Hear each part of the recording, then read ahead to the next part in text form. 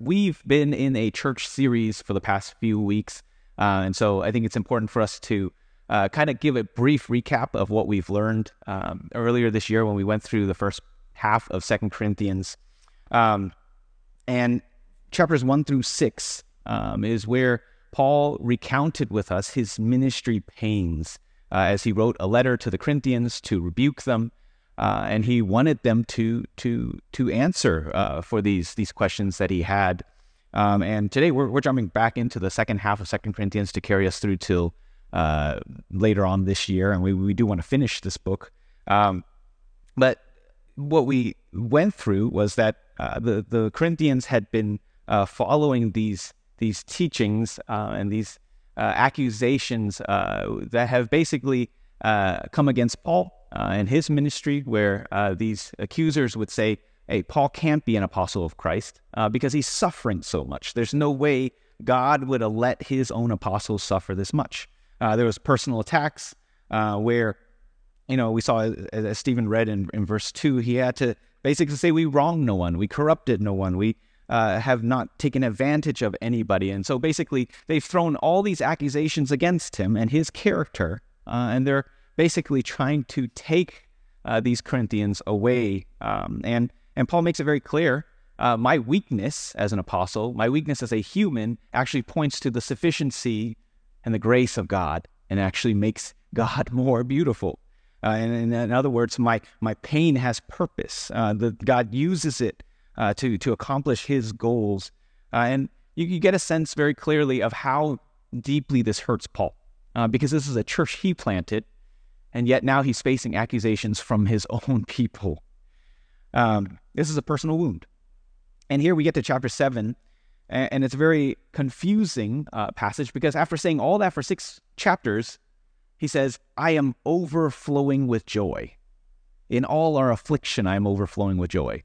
But that doesn't make any sense, right? If someone was to say to you, I'm afflicted and I am overjoyed, that sentence doesn't seem to make any sense, right? Affliction is suffering, it's burden, it's pain. How does that produce joy? I know for myself, if I was in his position, I would be a complete mess. Joy would be the last thing on my mind. The affliction, the pain, that would be what would be pressing upon me. And I think that's something we need to fixate our hearts on today. Something we need to learn from Paul is, how are we to be like him in this way? How are we to be joyful in the midst of suffering? How are we to be joyful, especially in the context of ministry? Because he's speaking from the context of someone who's hurting in ministry. And I want to be clear here, we're not just talking about vocational ministry, about pastors and missionaries, but we're talking about the ministry that God calls each of us to, which is to make disciples of all nations, right? It's to love others. This ministry is loving others. It's commanded of all of us. It's what Jesus told us to do and set an example for us to follow, which was sacrificing for other people, loving them with a servant heart, right? Sharing the good news with them, and caring for their well-being. And so that's the ministry that is asked of each of us.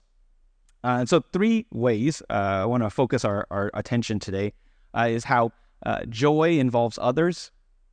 All right, joy is found in repentance, and joy is shared. All right, it involves others, it's found in repentance, and it is shared. First off, joy involves others. We see this outward focus towards others in how Paul interacts with Titus and the Corinthians. All right, look with me at verse 3. I do not say this to condemn you, for I said before that you are in our hearts, to die together and to live together. I am acting with great boldness toward you. I have great pride in you. I am filled with comfort. In all our affliction, I am overflowing with joy. All right, and so as we just said, all right, Paul is greatly concerned for these Corinthians, and that's why he wrote this lost letter to them. And he says, I want to make sure you guys understand, I'm not writing to condemn you guys, because we see that he says you are in our hearts, to live together, to die together. In other words, in essence, I believe in your salvation.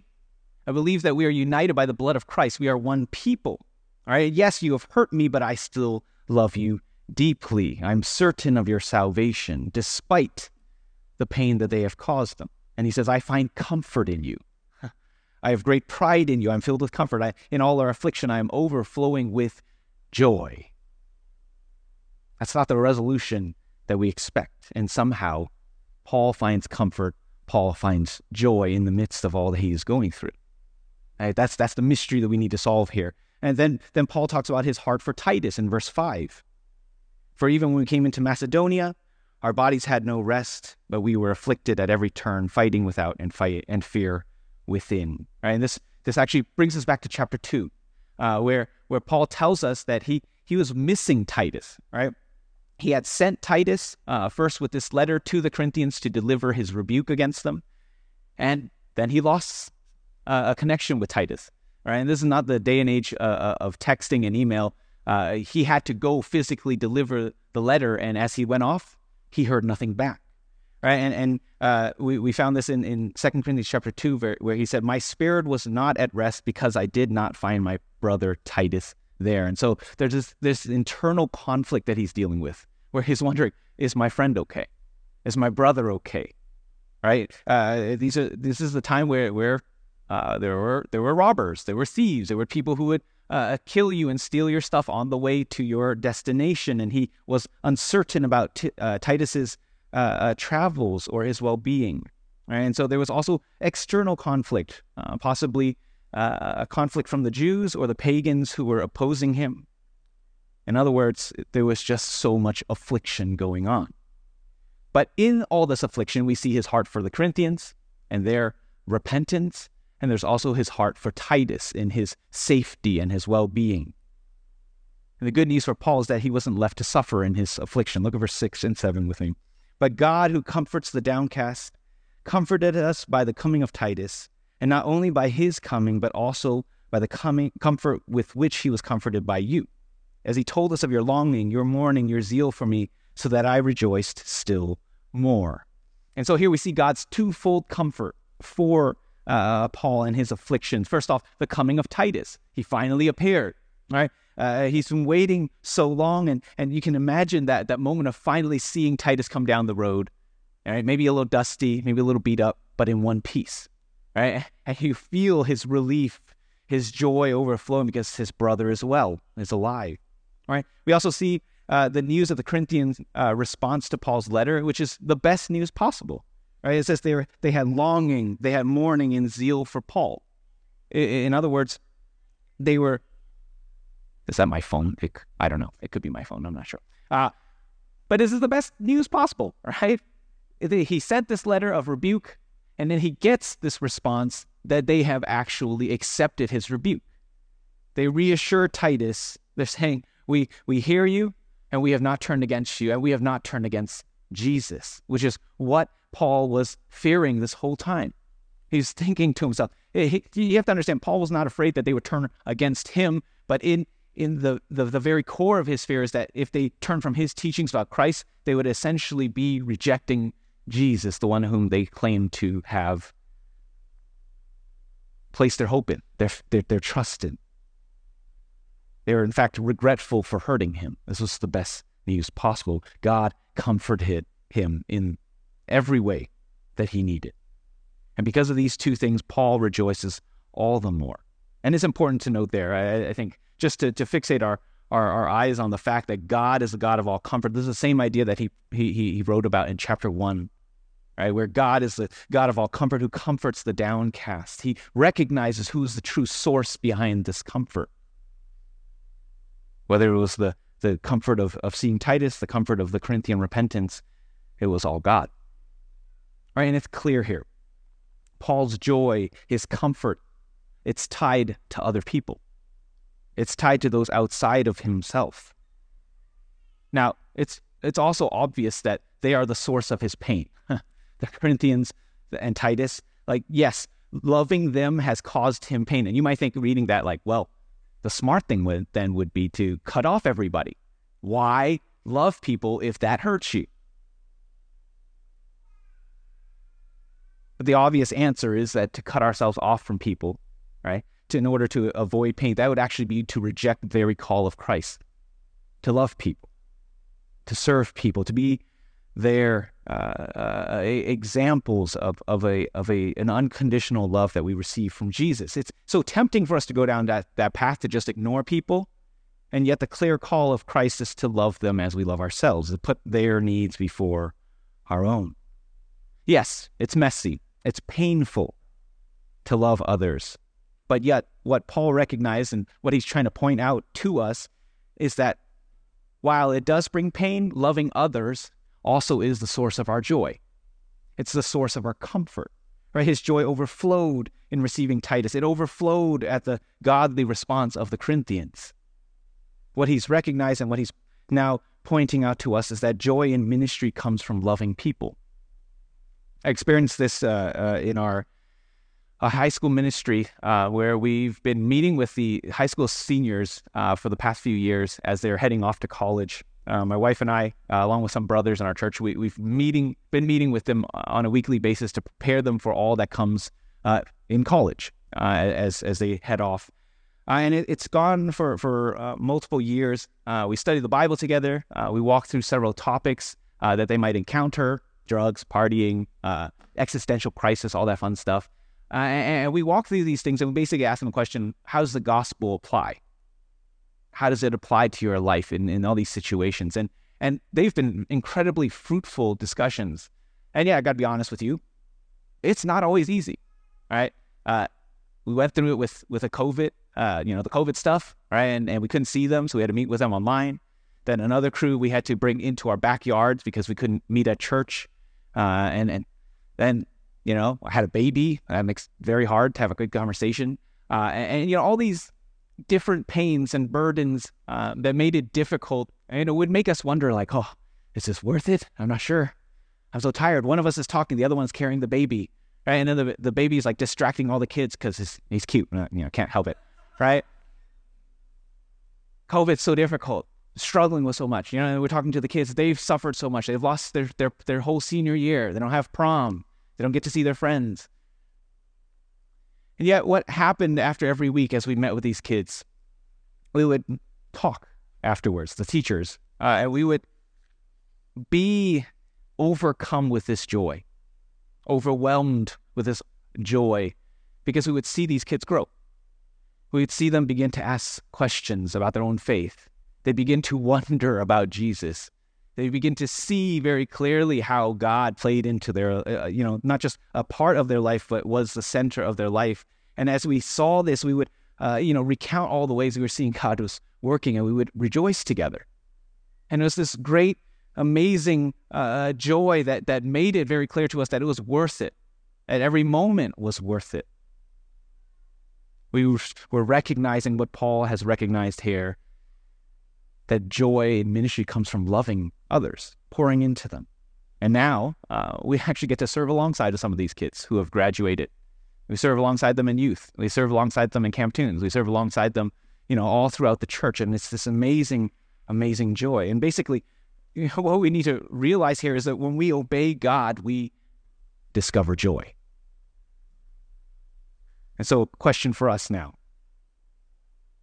Who are we investing in? Who are you investing in? Who are you loving on?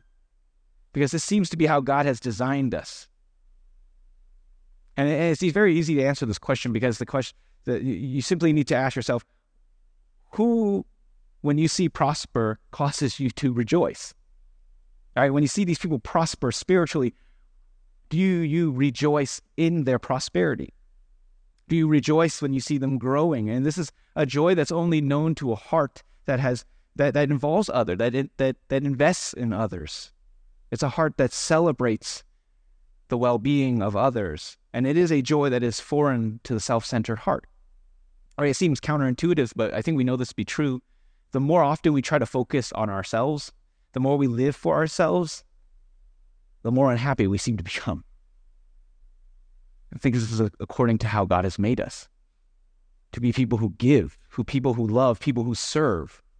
And as a result of loving on others, we actually receive the joy that He designed us to receive. What is your heart revealing to you? And for those of us out here, the servant hearts who are afflicted and suffering in pain, right? I'm not going to say I know your pain, nor will I trivialize it, but I simply want you to see what Paul sees here. Is that God knows your pains. And this God is a God of all comfort. Right? Whether you are burdened by the diagnosis of your dearest friend with cancer, or you're suffering as you're slandered by the people you love, right? Or you're grieving as you see your child walking away from the faith. Whatever it may be, God understands and he knows your pain. And he is the God of all comfort who comforts you in your affliction. And that's his promise to you. Doesn't mean he'll give you exactly what you want. Doesn't mean that these pains will go away. But what you can be sure of is that he will do what he knows is best. And he will take care of you through it. That's what he says when he says he's the God of all comfort. He will be there to be the balm for your hurting soul. And he will make sure that he will use that pain to do greater things than you and I could ever imagine. And it's in that promise that we actually find the overflowing joy that Paul is talking about. In knowing that it is a purposeful pain, and it is a pain that will not have the last word because he will. Second, joy is found in repentance. Right? We see Paul here is rejoicing when he sees how the Corinthians respond to his letters in verse 8 and 9. For even if I made you grieve with my letter, I do not regret it, though I did regret it. For I see that the letter grieved you, though only for a while. As it is, I rejoice not because you were grieved, but because you were grieved into repenting. For you felt a godly grief, so that you suffered no loss through us. Right? We see Paul is so conflicted. Right? He sent the letter to rebuke them in hopes of their repentance, but it hurt him in knowing that he hurt them. And then he also says, but I wasn't. I didn't regret it because what I wanted was for you to turn from your ways. I wanted you to repent. And when he saw that this grief of theirs in receiving his letters produced repentance, he overflowed with joy. He rejoiced because they experienced a godly grief. In verse 10, he gives them the difference between this godly grief and a worldly grief. Verse 10 says, for godly grief produces a repentance that leads to salvation without regret, whereas worldly grief produces death. Right? It's this recognition that he has, that they have, that one has done something wrong and needs to repent, turn.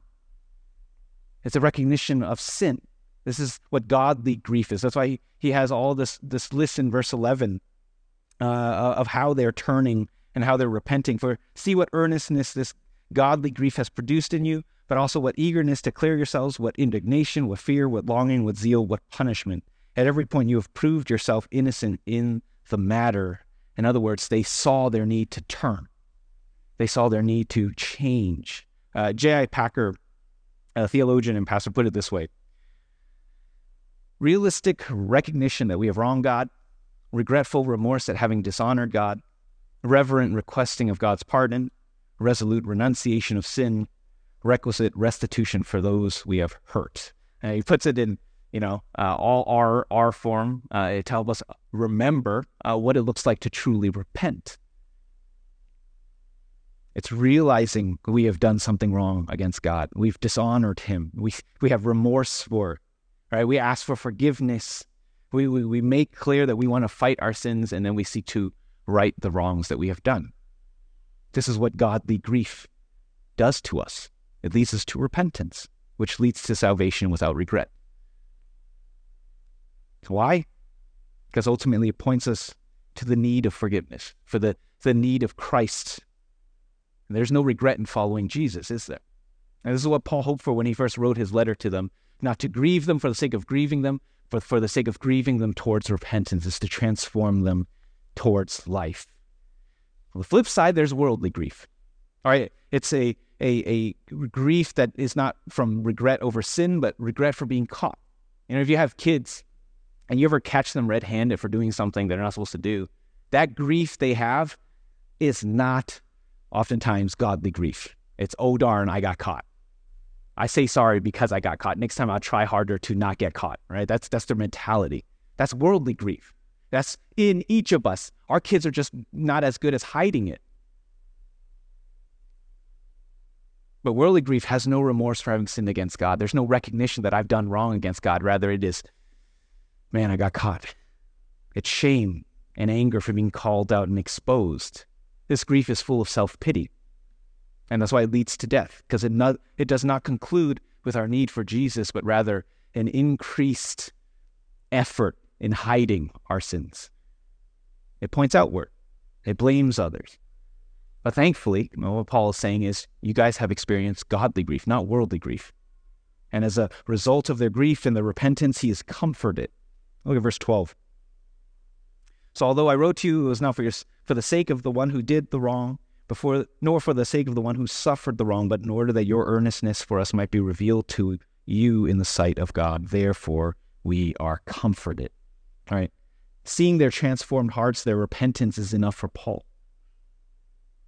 Right? Even though with his affliction, his pain, his suffering, right, the very news that they've repented and recommitted themselves to Christ is enough for him.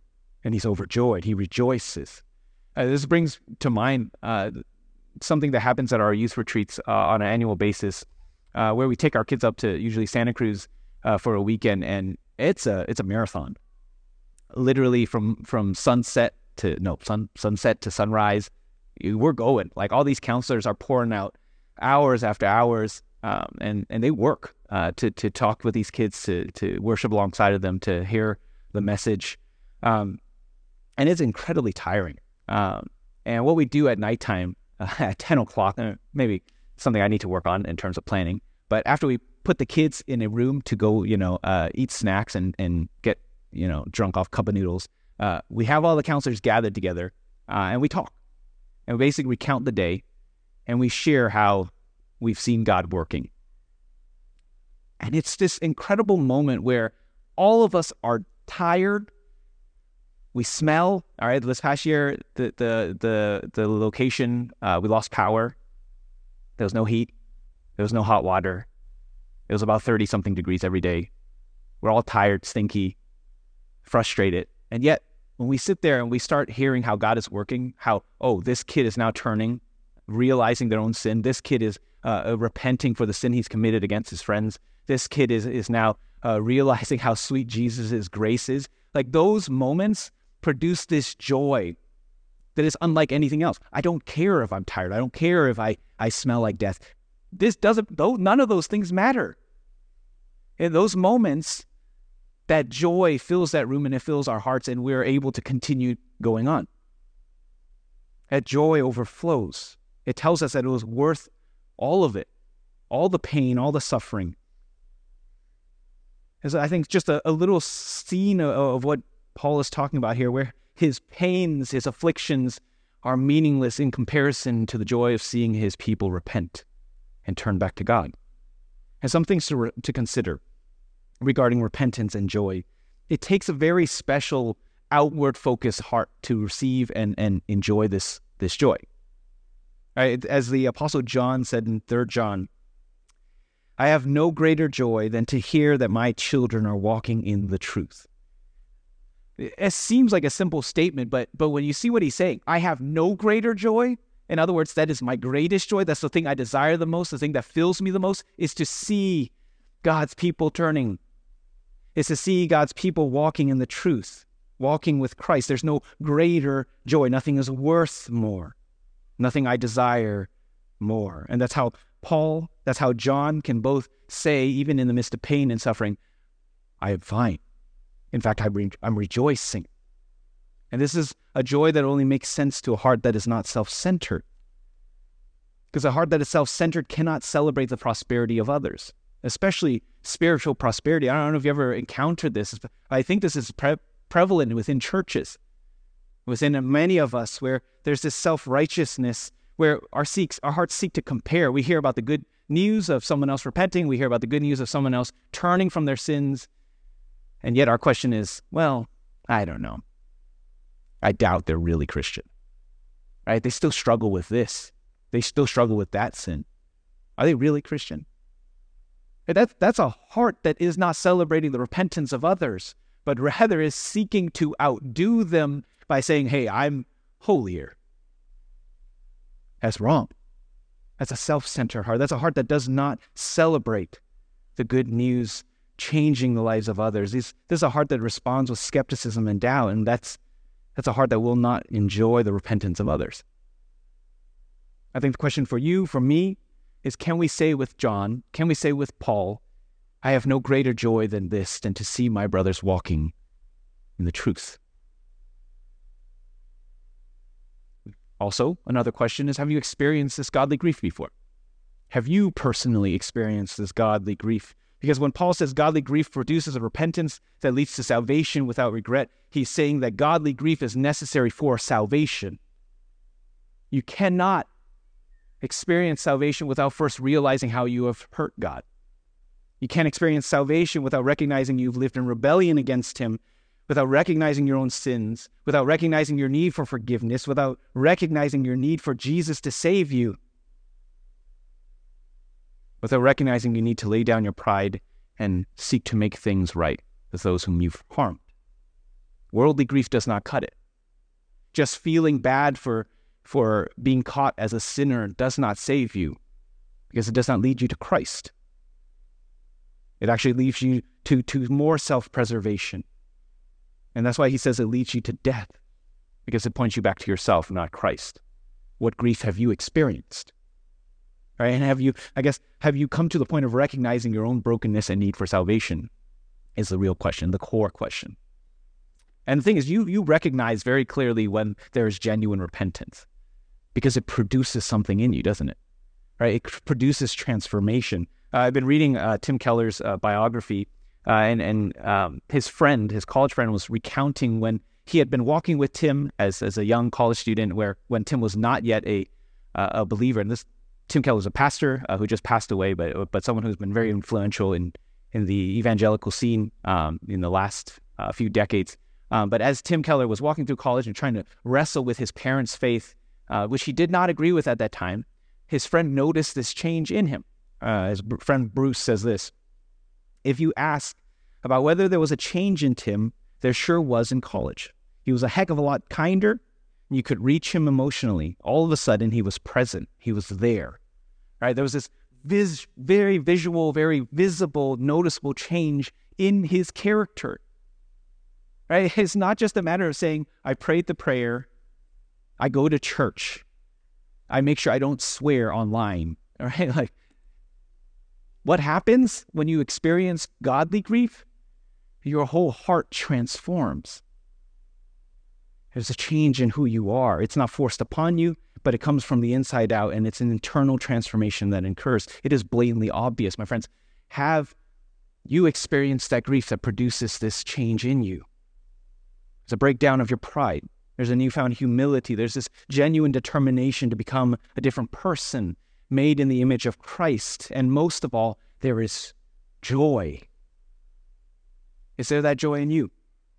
Because that worldly grief does not produce joy, but that godly grief produces an everlasting flowing joy that does not stop.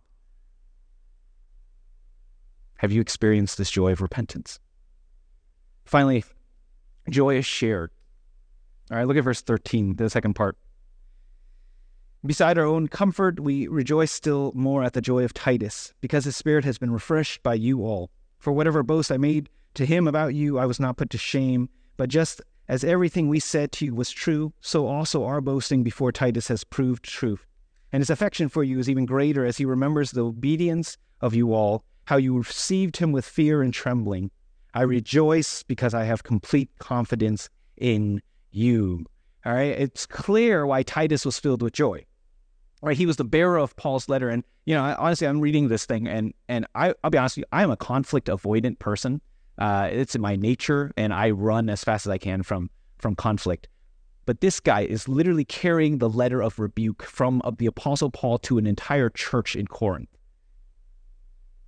That's terrifying. If I was Titus, I would go there, check to see when the church is open on Yelp, and then I would go in an off hour, drop the letter off in the mailbox, and then head back home as fast as I can. I mean, can you imagine coming up here and reading, "Hey guys, this is Paul. Let me rebuke you now." Like, I feel for him. And so you can imagine Titus going to the Corinthians, delivering this with this incredible weight and burden upon his shoulders, and with incredible relief and joy, he receives not scoffing, not slander, right? They don't pick him up and just toss him outside, but they receive him with fear, with trembling. In other words, they received his word as if it was the word of God. They recognized that what they were receiving was godly rebuke, and they repented. Right? And so he's receiving this amazing lifting off his shoulders. Because by the grace of God, they took him seriously. And they sought to obey. They sought to repent. And so his fear, Titus's fear, turned into joy and relief. And this same joy is now shared with Paul, as he said there, right? We rejoice still more at the joy of Titus. Joy of Titus turned into the joy of Paul, who also sighs a big sigh of relief because we learned that he's been boasting to Titus. Yeah, I'll be honest, when I first read this, in my heart, my sinful heart was like, Paul, you're just sending Titus to do your dirty work. Because it almost seems like he's like, oh, Titus, they'll receive you well. They're godly people. They'll for sure repent. Good luck, brother. Right? And so you see him, he sighs because he's like, oh, they actually did it, right? There's a genuineness of faith. They received the word well, and he wasn't put to shame is what he said. They proved me correct in how they responded. And as a result, Titus's affection for the Corinthians blossoms. And so there's this almost like a love fest where he's like, I'm sorry, here's the rebuke. They're like, oh, we're sorry, like we shouldn't have hurt you. And so they're growing in love and affection. And he goes back, and that same love and affection and joy begins to spread to Paul. And it leads to his joy growing. We experienced this a few weeks ago. We had one of our old friends, a pastor in the city, come to speak at our youth fellowship on Friday. And the same guy had spoken at our retreat several years ago. And one of our kids, unprompted, went up to him and was like, hey, Pastor Tim, I just want to let you know, a few years ago when you came to speak at our retreat, that was the first time I came to know Jesus. Right? And yeah, I wasn't part of the conversation. I was just walking by, and I overheard, and I eavesdropped, and I looked over, and I just look at his face, and there's this look on his face. He's just like, you know, you can't describe that joy. And he's like, oh my gosh, that's amazing. Like, you know, praise God. And just that moment, I was sharing his joy, right? And we, you know, we don't want to say anything in front of the kid because we don't want to make it awkward for the kid. And so we waited till later after the night was over, and we came back and we're like, hey, we heard. And, you know, all the counselors who were there, we started just looking at each other like, my God is great. My God is great. That is so incredible, right? We were sharing in his joy, and that joy was being transferred to all of us. It was something that was infectious, right? And that's the amazing thing about Christian joy. It's something to be celebrated. It's something to be shared with each other. If that is the case for God's people, if joy is to be shared amongst God's people, maybe we need to ask ourselves this first question. Is there someone who needs this joy? Right? Is there someone who God has placed on your heart who you recognize is hurting, who's struggling, going through a rough season? Do you recognize that we as God's people are called to be instruments of joy? That we're called to seek them out and share with them how God is working. Right? We have the ability, the privilege of bringing that joy. Just like Titus brought it for Paul, we also should be seeking each other to share joy, meaning that should be an intentional part of who we are. How am I sharing that joy of Christ with someone today? Right? God specifically uses us to help one another. He speaks through us. We are to be the audible voice of God to each other in how we share joy. How many of us do that? How many of us comfort each other? Who's God calling you to share joy with? But also, and I'll end here, it might sound weird, but we need to learn how to party. Sounds weird. I think Luke 15 helps us here, where Jesus is teaching these multiple parables, 3 in a row, where he tells the parable of the lost sheep, right? One guy loses his sheep. He leaves the 99 to go seek out that one lost sheep. And what happens when he finds that sheep? He goes home, and he calls up all his friends, and they celebrate together. They rejoice together. He literally says, come and rejoice with me, right? And then there's also this part where it says, in that moment, and Jesus is teaching his story, there's basically heavenly celebration going on over the salvation and repentance of one lost sinner. All right, so that not only there's an earthly celebration and rejoicing and partying going on, but there is a heavenly one. Then he follows that up with a parable of the lost coin, where a woman lost one coin, looks for it, finds it, and what does she do? She puts into Wells Fargo and makes sure that it increases by 15 cents every year. No, she calls all her friends and says, come and rejoice with me. They rejoice together. Follows that up with the prodigal son. We all know that story. It's a very famous story where the son leaves, right? And the father is waiting for his son to return. I'm simplifying here. right? But the son returns one day, and what does the father do when his son returns? Calls all the friends and says, let's party, for my son who was lost is now found. And they rejoice together. The thing about Christian joy is it's not meant to be experienced by ourselves. But rather, this joy is something to be celebrated together. In other words, we are called to party with each other, to celebrate together, to rejoice together when we see the work of salvation being done. That when we see people coming to know Christ, we are to actually come together regularly to rejoice.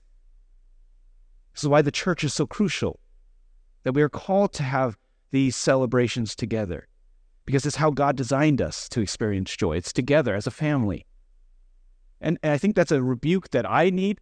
I think that we need as a people of God. Like when we come in these spaces, it should be a mood, yes, first of repentance. There's somberness there, but there should be celebration and rejoicing in how we see God working. And that's to be an integral part of who we are. That's why when a non-Christian steps through our doors and it seems like a worship service of celebration, it makes them wonder, why are you so happy? Right? What is there to celebrate? And that's when we get to tell them and share with them the good news of Christ and how it has actually produced life within me and this family here. My friends, rejoicing needs to be a part of who we are because it's something we share. And this joy needs to be a defining aspect of who we are. We are people who celebrate how we've been rescued from sin. We are people who celebrate how we've been raised to new life. And this is the same joy that will carry us through our darkest moments and will bring us to the very end. My friends, where's your joy? Let me pray for us.